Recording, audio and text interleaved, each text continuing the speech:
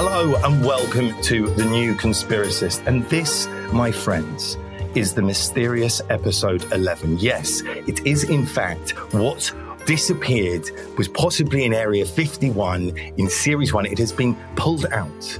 And we now have a special for you to round off what has frankly been an intellectually exhausting, pretty humorous journey through the madness that is conspiracy theory. And when we were rounding this out, I wanted to speak to someone who I've known for a number of years. He was kind enough at the very beginning of my career to give me an opportunity to sit down and discuss some of our ideas. And he is, he's a key worker. That's all I say. He's a key worker in Her Majesty's functioning democracy. And I talk, of course, of the editor of Private Eye, star of Have I Got News for You, history buff and general good bloke, Ian Hislop. How are you, mate? Right, the first example of fake news yet, your introduction. Well, no, I mean, we all know you're an utter bastard, Ian, but we don't just say it straight away. Do you know what I mean? Yeah. No, good. I'm glad we cleared that.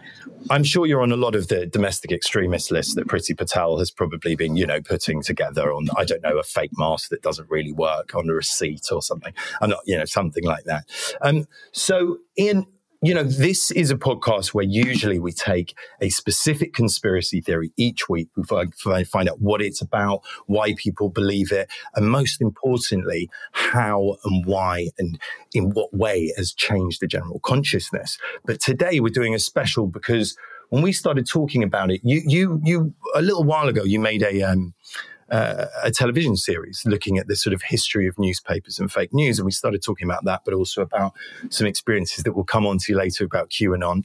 And it struck us that it was a good opportunity to reflect back. So the first thing we ask every guest when they come on, I think we should stay to this at least, is when were you first aware, and I don't mean like get into as in believe it, but when was like the first conspiracy theory you came across? What was it? It was the moon landing. It was the moon landing. It was the moon landing. It was the moon landing didn't happen. And there were definitely boys in the playground who said they didn't go there. They shot the whole thing in a studio and you're an idiot if you believe that. And I'd actually queued up as a boy to see some moon rock for at least 3 hours. It was a very small piece of rock and it was very, very unimpressive, but I'd convinced myself it was worth it. And I was terribly angry at the idea that I'd been a fool. And then I thought, I haven't been a fool though, have I? And there was a brilliant debunking of the moon landing conspiracy. Not the, is the shadow on the flag in the right place? But the classic. So someone worked out that about 250,000 people, that's the families of everyone who would have known, would have had to have said nothing for 30 years, despite being offered money, inducement, fame. They would all have had to have lied and covered it up for the whole of the century. And I thought, no, they didn't. It's literally impossible to keep that many people stum for that length of time, isn't it? We actually had Alex Gibney, who I'm a huge admirer of his work, on the first episode of this series to discuss exactly that and the amazing little clues. But you're right, though, but that's a sort of, because I guess for your generation, that was it. For my generation, it was very much 9/11. Yes. You know what I mean? It was like, as soon as it was, Building 7, it was, bunker buster missiles into the Pentagon, it was chain emails. This is before the time of Facebook, Kevin Forfend, chain emails that, huge long tomes about the spiral of planes into buildings. And obviously, the classic steel, the heat it would melt at. But in your generation, we were slightly less innocent. I mean, the Jews get in very quickly to almost all conspiracy theories. They are the superstar of this podcast. We always say if it doesn't come back to either the Jews doing it or, if it doesn't come back to blood libel in the end, then really is it even worth it? Does it even count? And I think these were, my childhood was the innocent days of conspiracy theories, because I don't think there was any suggestion that the Jews wanted to take over the moon for themselves, or I'm not sure. But I tell you, the first example I gave during this historical documentary was about the moon.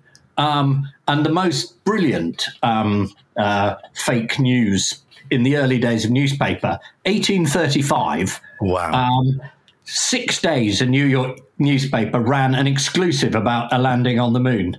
And they got an amazing telescope, and they'd seen creatures like bats on the moon, and people bought this. This was in a newspaper. Amazing. So was this like what, like the equivalent of like the New York Post or something? You know, like the Sun. Like, it was. Incredible. It was in a paper amusingly called the New York Sun. Some Nostradamus vibes coming straight out of that, just flying out. But it was just extraordinary, and because communication was very slow at that point, they said this man had invented an amazing telescope to see all this. And it took weeks for him to eventually see this paper. He was a Scottish astronomer. And he said, actually, I haven't seen the moon. And I haven't seen any of this. But it was a brilliant story. And they sold absolute shed loads of stuff. And again, you just feed into what people wanted. And he said, I've seen creatures that look a bit like angels. Yeah, it's a religious era. People want to see angels on the moon. I'll provide it.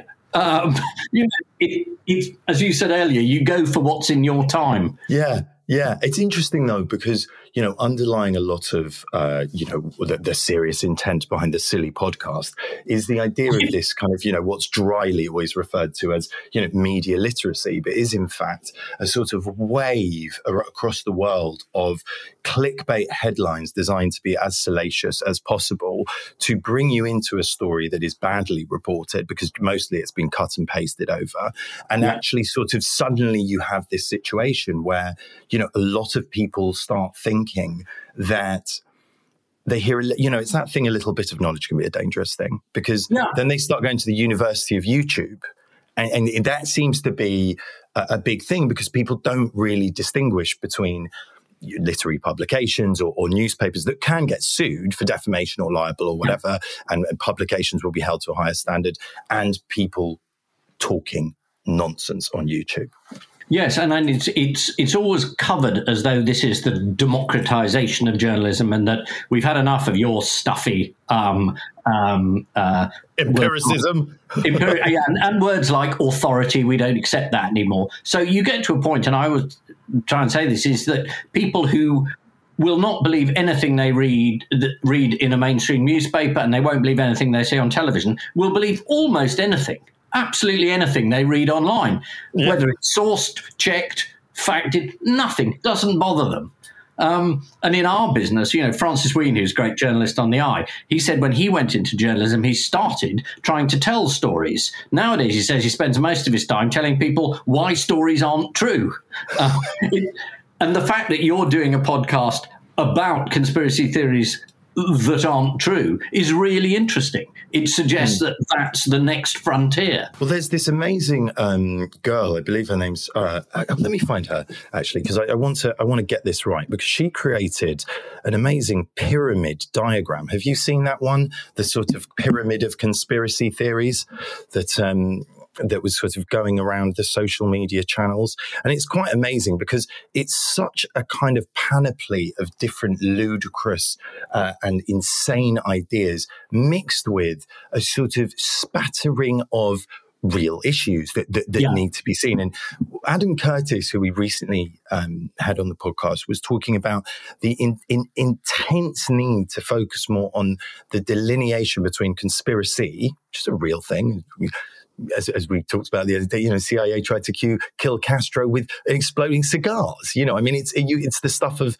Hollywood movie. And conspiracy theory, which is, you know, I mean, where do you want to start? You know, lizards. I mean, you obviously, it is, I should actually say, just to be fair to the listener, Ian's tongue has been sticking out and in a sort of forked way. I just better not to say anything, but it's good that you all know that he is, you know, I mean, just essentially one of the reptiles who is deep cover in the left. Yeah.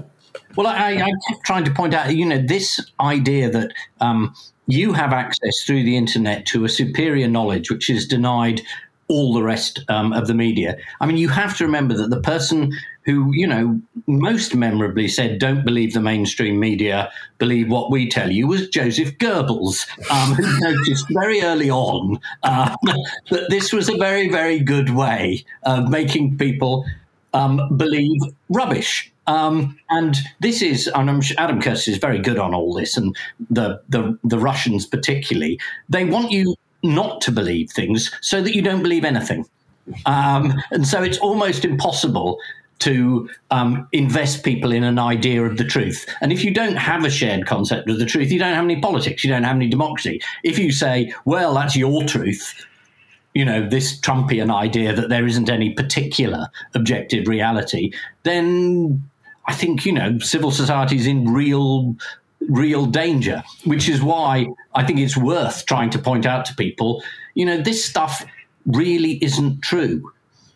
And it's not in this idea that, literally, you asked me sort of, do I come across this? Today, we're running a piece in Private Eye about, we run an international column. They've got a big problem in India because a lot of MPs are forwarding videos that say, if you drink cow's urine, you won't get COVID. Wow. 2 journalists said, you will, They were arrested. No. Yeah, this is Hindu nationalist politics. Yes, nationalist politics are not great on the whole anywhere in the world, as we keep finding out. I don't know about that, Ian. I'm not sure you'll ever find an example of any kind of nationalist government really having any sort of major problems with, I don't know, genocide or... Sorry, that's me being a conspiracy theory. I just think you hate this country, and because you hate this country, so you say all this terrible... Why can't you just get behind the flag? I thought I was talking about India. I thought. I'm so sorry. I thought. I'm so sorry. It's usually I thought. Listen, Ian. I think the thing is, mate, that you and me just haven't got yet. That we haven't got the memo is apparently now. If you just criticise the government for an empirical fact of something that they have either done wrong or has just not gone quite as planned, as publicly stated, if there's a deviance from that, then you hate this country. That's no longer called reporting anymore. It's not. It's changed now.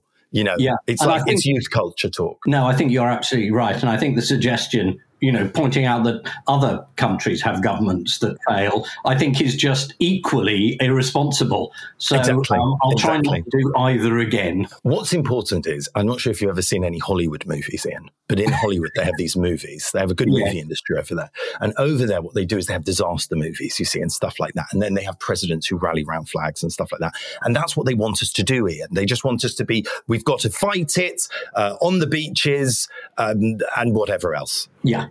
And again, I mean, in the documentary I made, I pointed out that once you've told people that, there are bat-like creatures floating on the moon, the next thing newspaper proprietors did in the history was think, well, if I can lie about that, I can lie about what's happening in the real world. So, at the start of the American war against Spain that was sort of focused outside Cuba, the newspapers just started putting in wartime incidents that didn't happen. And early Hollywood shot live footage entirely with extras of battles that weren't taking place. Wow.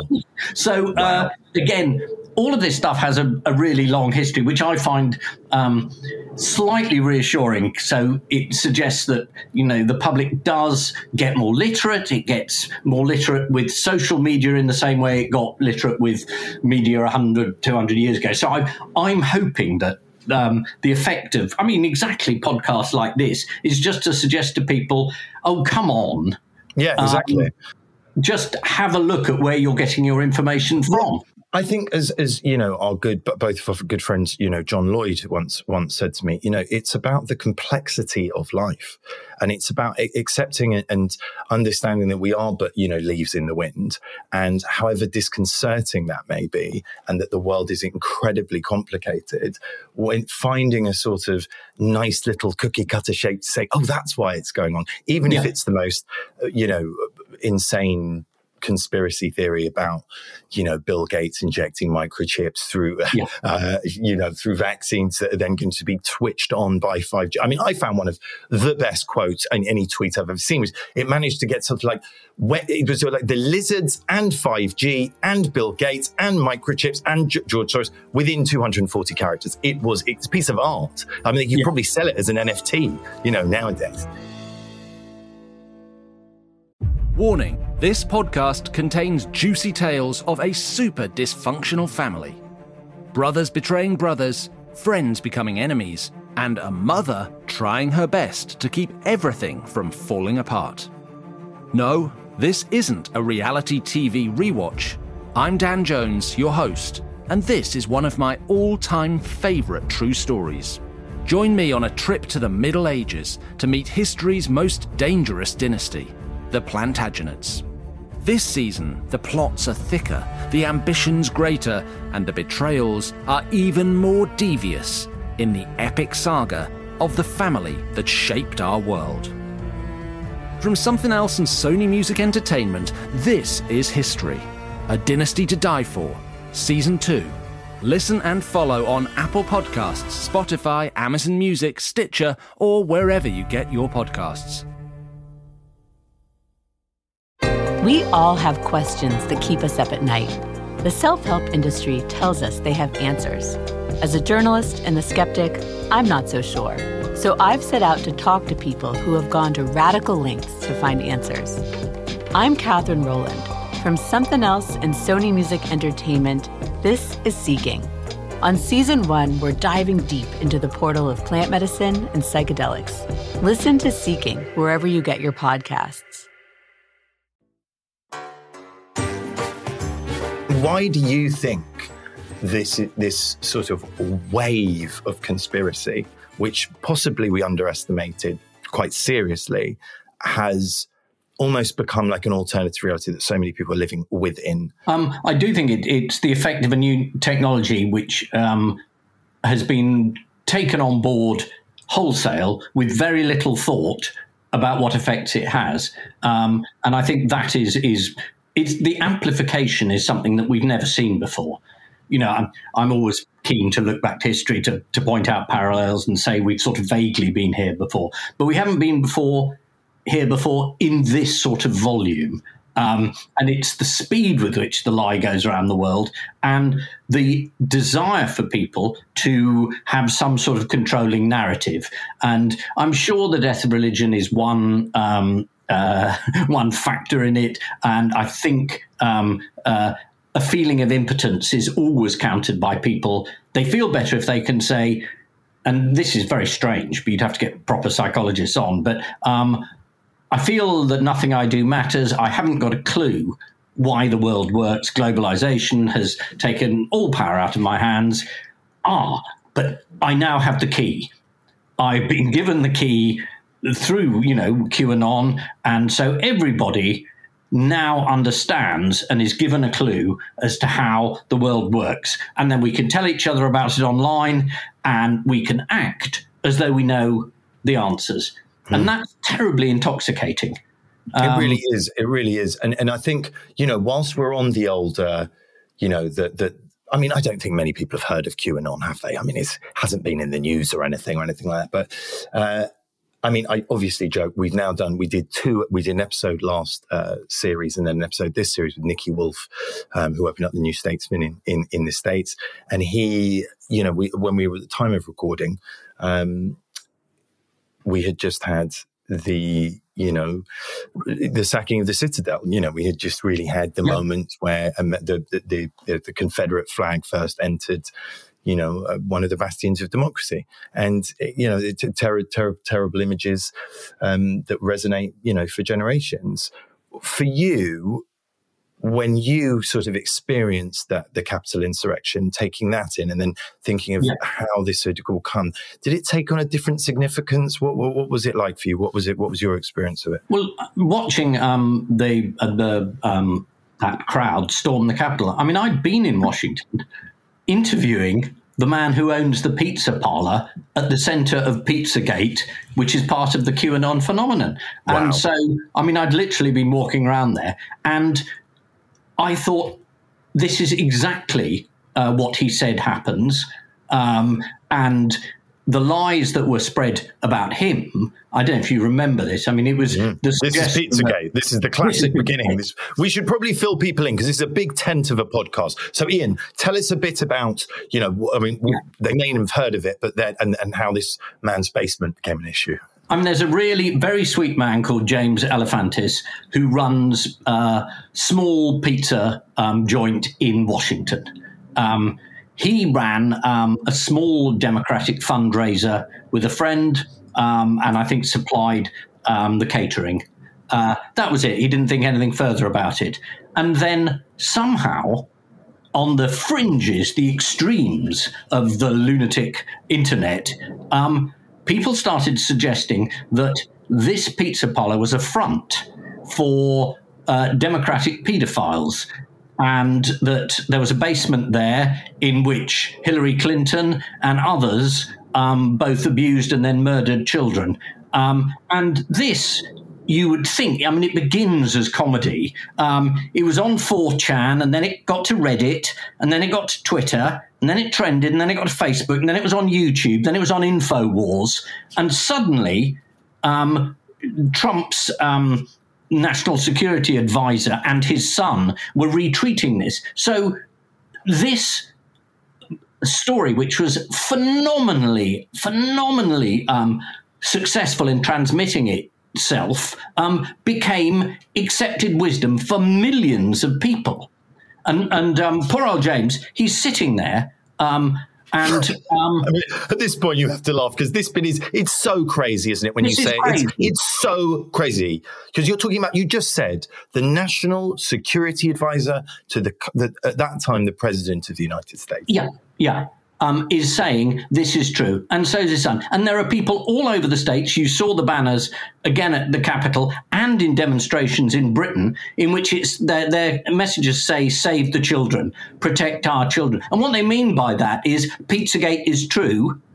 The Democrats were attempting to murder and abuse people there. And for James, he's a very sweet bloke, and he can still be funny about it. I mean, his name, Alefantis, they decided it meant, because it was French for J'aime les enfants. Oh my God. And this was code for the fact that he's clearly a paedophile. And the initials of his restaurant are CP, which stands for child pornography. And literally this is evidenced as proof, by people who are allowed on the television in the States. And what happened is it turned, one day he's in his pizza parlor, in comes a man in fatigues with a rifle. Suddenly it's not funny anymore. The guy with the rifle wanders through, his customers are there. There are actually children in the building, but oh God, that's not going to affect a conspiracist. They're there with their parents because this is a family restaurant. He goes through, he says, "Where's the basement?" James says, "There isn't a basement." He starts looking for a basement. He can't find it. So he ends up firing his gun at a computer. Then he puts his gun down, fortunately without killing anyone, and he's arrested by the police. But the virtual world of total fantasy drivel comes into the real world. And I was very affected by that, literally just sort of interviewing him, thinking, I cannot believe it. And at every point he said it was impossible to stop people believing this. They still believe it. He said it's at one point it's trying to sort of like trying to shoot a swarm of bees with a gun. You can't do it. They keep buzzing, and that I think is the frightening thing about something like QAnon, which we watch with complete disbelief, or its basis in Pizzagate, and yet that was involved in the election of the United States in the last thing. And that is terrifying. It's amazing, isn't it? Because I'll tell you what, this is where I'm at with it at the minute, right? I can't decide if it's one of two things, right? In my mind, it's either that people just find this stuff more entertaining than news and go, do you know what? I prefer this version. Yeah. It's like different versions of, I don't know, Spider-Man. It's like, I don't like that Spider. I prefer his version. I'll just watch that version of it. Yeah. Or it's the total, and this is the more depressing one, which I don't want to be true, but I fear maybe, is it's just the death of rationalism as a currency. Yeah. It's that maybe that, as you said, that it's sort of like a, it's epoch, changing technology has come along. And in the time of the written word and the printing press, rationalism was the diktat. But here, because of the sort of pictures and the veracity of the colors and the sort of intensity of the images and almost sort of the soundtrack to the facts, which is like the most fucking ridiculous thing you could ever say to anyone who believes in empiricism, but it does seem to be part of how these things get shared. And it started with things like, the president of the United States being more interested in the amount of retweets than what he had tweeted. Yeah. He is definitely part of the process. And the Russian bot factories, which are, again, extraordinarily potent in terms of... this is the performance artist advisor of Putin, who Adam's very good on all those things, about saying it's the way you do it. That's what people are interested in. But I think, for us, we have to get literate in all the techniques involved. I mean, there's a very strange man in America who basically just puts up things that he sees if people on the alt-right will believe. Then American contrarians. Yeah, and then he emails them all and says, "You're an idiot." I mean, I don't know how effective this is, but he did a very funny one. He just said, big sort of thumping music, and he just said, "You're not going to believe it, but in our schools today, they're using Arabic numerals, and I'm starting a campaign now. I want your signature." He got tens of thousands of signatures. He got petitions in local schools. We got to stop these Arabic numerals coming in. It was just, I thought, a fantastically funny joke. And then he told them all, "You're idiots." Oh my God, I'm so jealous. I never thought of that one. That is just absolutely. Can you imagine? That would be perfect for Dale Maley. Listen, there are Arab numbers coming into the country, literally adding up sums. There are literally sums being added up in front of us from Arabia.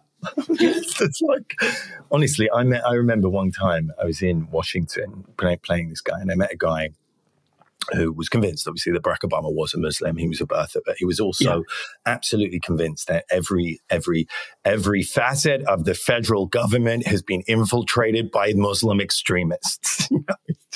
And we sat down, and it was so scary is that, you initially kind of think these people are jokes.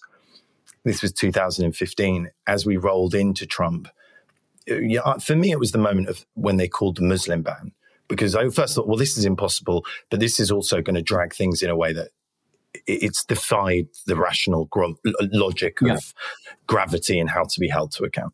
Just if Muslim extremists have infiltrated every bit of the US government, then how come after 9/11 they had nobody who spoke any of the languages of any of the people who were involved and had to mere details. Ian, I feel it very strongly, and therefore, if I feel it strongly, it must be true. Ian, what was this rational logic you keep bringing up? Few Muslims anywhere near government that they had no idea where to start.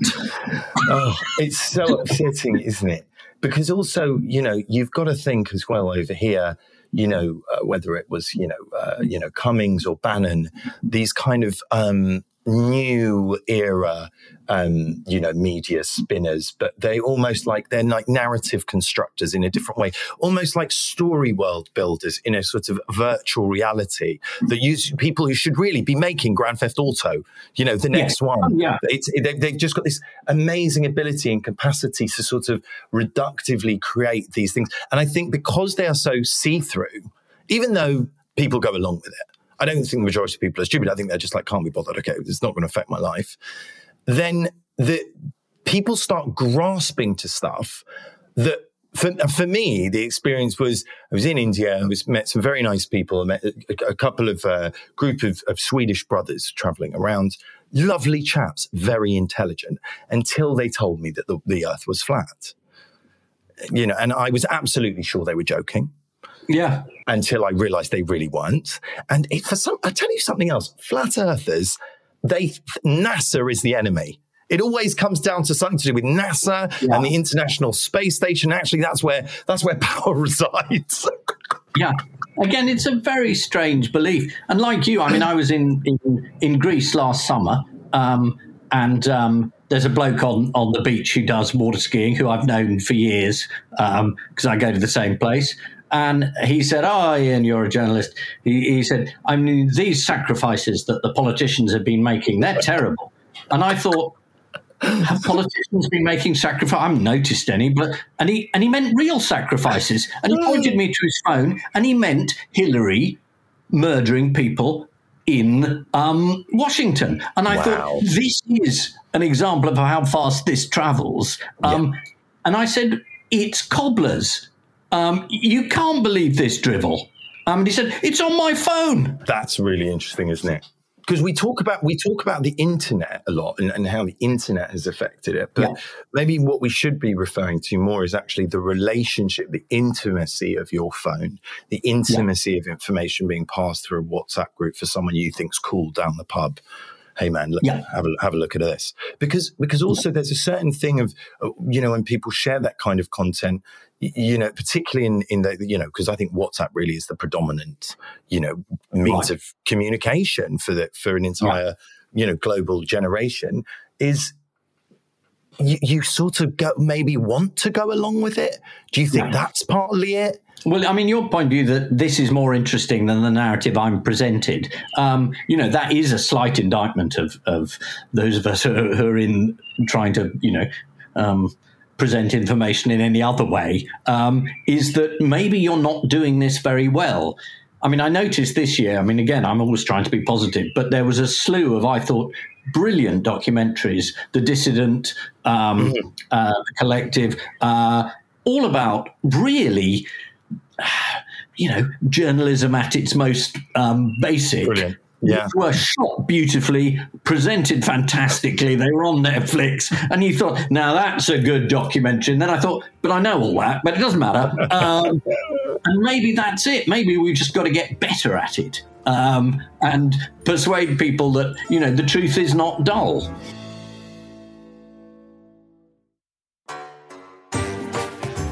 I remember when we first came to the private eye office, and let me tell you, my friends listening to this podcast, it is a dream come true. You walk through the blue door, you see these fantastic pictures of old covers all over the walls. For me as well, seeing Peter Cook on some of them was pretty special. And, there's a sense that, this magazine, there's papers everywhere. It's very sort of fastidious. It's not so much a sort of glass chrome office in Shoreditch where actually pieces of paper are not really appreciated and everything's digital files. And you're sort of making sure that the engagement rates are pretty good. And what's the best way to title this to get the most clicks?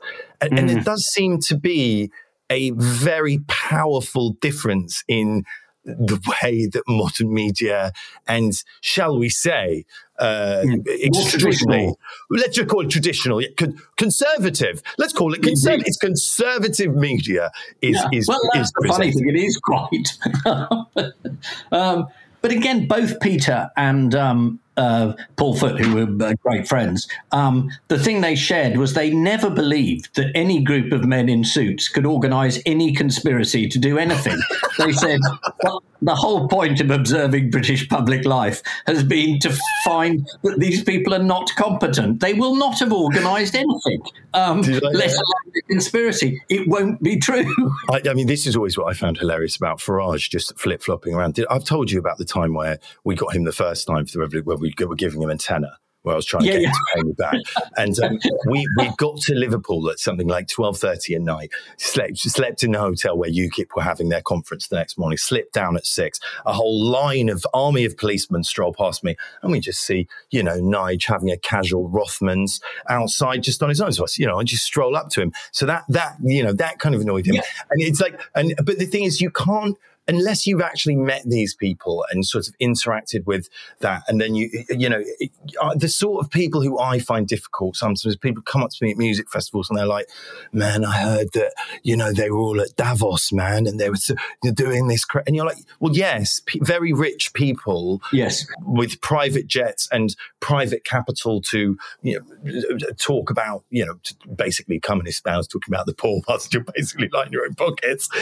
Yes, that does happen. But also, that's just what that is. Yeah. That's not what where does the fervour come from? Where does it come from? Tell me, Ian, tell me. But I think it's a sort of religious fervour, and I do think that QAnon has become involved in matters of religion because you've got almost a base in America of, it's a much more religious country than we are. I mean, people never believe that, but I think it genuinely is. Oh, much more. You'd have to listen. I can't imagine ever going to a Church of England service as I went to in Texas for the Holocaust of the Unborn. Right, okay, where they're changing God's prayer to go and then sort of demonstrate outside, closed down abortion clinics and get women on stage. It is not there. You cannot compare the religious fervour over there to over here. No. I don't think it's possible. And I think that is what is being tapped into. It's an attempt to order the universe, and everybody wants to do that. You want an explanation. Everybody wants meaning in their life, particularly at times where you're told there isn't any, and it's all out of your hands, and it's all run by, the Silicon Valley, and the technocrats have taken over. It's sort of, it's Bill Gates. Oh, well, it's not that far into believing that the Democrats are the Antichrist, and actually, it is quite a long way. But anyway, and then Trump comes along, and he's probably the least religious person who's ever appeared in American public life. And he's somehow become the savior of the religious right, which again is just too funny to make up. It's extraordinary, isn't it? I mean, there's nothing more poetic. I'd like to see how often he's been in a church in the last 35 years. I mean, forget it. The only thing I can remember him doing had anything to do with the church was, pepper spraying protesters on the street to walk out in front of the church with his Bible for his photo opportunity. And the terrifying thing about that, for it to be upside down. I know, of course, that would have been amazing. Just zoom into that. That would have looked lovely in the magazine. Let me ask you this. Where does this go next? Because my feeling is that it's very difficult because of the amount of money involved and how difficult it is to, rein any of the tech companies in at all. But how much responsibility do you think, let's just call them social media companies, for want not to have litigation that could come from our answers, but in broad sense, these social media companies, them not being publishers? Yeah. How big a deal is this? I mean, that is absolutely the key to it. And, can you explain for people who might not understand what we're saying, what we're talking about? If you're a newspaper or a magazine publisher and you publish an article and someone says this is full of rubbish and it libels me, they can sue you. They can take action. You are subject to the laws of the land. If you say, which the tech companies have resolutely said in every forum possible and spending as much money as possible, we're not publishers, we're just a platform. Hey, this stuff just comes and goes. It's not our fault. Then you take no responsibility at all. I mean, which is pretty disgraceful. And part of the problem of where we are is they at no point took any responsibility for the stuff they were putting up. They're now very belatedly, hiring Nick Clegg and... well, they've hired Nick Clegg, it's fine. Do you mean it's sort of an act of sympathy just for Britain? It's all right, guys, we'll take Nick Clegg. Just you have conspiracy theories, we'll have Clegg. You can have the tuition fees too. No, and so it's just so late, and you can see their entire approach is we are above national laws, whether on defamation, privacy, libel, and of course tax. We don't do any of this. It's that sort of slightly twisted hippie mentality that started with, hey, we don't collaborate with the man, and then it's. So you don't collaborate on any field at all that might be considered it's when, useful. It's when hippies met Ayn Rand, isn't it? And this sort of rugged individualism of the idea that if, and this is my terrible German accent right now, I'm just going to do it. If you want to do it, then it is right.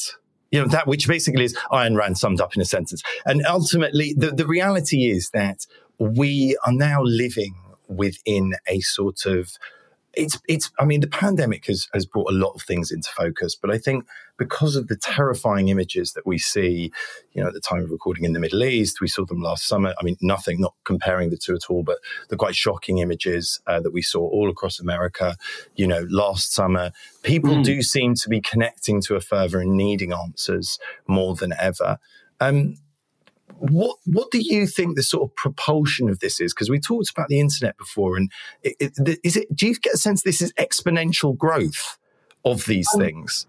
Well, again, I hope not. I think we're in a phase where populist movements that have got a lot of traction through the internet and social media, and through a very thin grasp on truth. Maybe that's not putting it very well. A very deliberate refusal to accept the truth of the reality of the world. You think of Bolsonaro in Brazil, you think of Modi in India, you think of Trump, you think of our own small town variant. How dare you, Ian? How dare you say that about our country? Do you, Ian? Listen. We're Brexit now. Okay, we're on our own. We're just a small boat in the ocean, and Boris is manning it. If you can't be part of the team, then they'll throw you into the ocean. That's generally what they're talking about doing, isn't it? Let's be honest about it. Well, my view is that replacing the captain is always an option. It's part of our long and rather glorious tradition as a country that we do this occasionally. Even captains like, Winston Churchill, very, very glorious. But, they've changed the rules now. Donald called him up and said, go for this long-term presidency thing. Just keep coming back, make it sequels. I do find that the fact that America did have an election, did manage to change it round, and the speed with which a country that was quite literally, it was something like 40% of the country was saying, COVID's a hoax, I'm not going to take the vaccine. Once it was offered by Biden and it was rolled out through churches and public spaces and youth, everybody suddenly said, I think I will have it after all. That I found very cheering. I agree. I have to say, I agree. There are things, I think there are green shoots, aren't there? We don't want to sort of leave our listeners thoroughly depressed and upset. Ian, because these things do swing. Yes. Now I appreciate that you must probably be off quite soon, but I wanted to say thank you so much for coming on The New Conspiracist. Is there sort of anything you'd like to say to those kind of private eye reader out there who support you? Because this is a difficult time for all media, isn't it? Let's be honest. Yeah, it is a very difficult time, and it's an odd time to find that people are so resistant to taking the word of old-fashioned media, and also being so reluctant to pay for it. And I don't want to sound like the Guardian on a bad day, because you'll never sound like that. Trust me. I do believe that journalism is essential, but it's also worth paying for it, and not even paying very much. Really, in relative terms, I think if you looked at any inflation index, you would find that essential basic information that keeps you and the place you live in sane is really worth more. Listen, £2 a pop to get the news that's going to be the news in 4 weeks' time today is always a very good idea. And let me tell you now, sweet listener, no private eye, no revolution will be televised. Never, ever in the history. It would never possibly have happened. Ian, thank you so much for joining us. Thank you, guys. What a series, eh? This has been the second series of The New Conspiracist. I can confirm that James Ball is currently in a Soviet prison with Alex Navalny. We don't know exactly when he's going to come back. He may come back. We're not too sure. George Soros may have him. We don't know what's going on. But Ian, thank you so much for joining us. This has been The New Conspiracist Series 2. See you next year.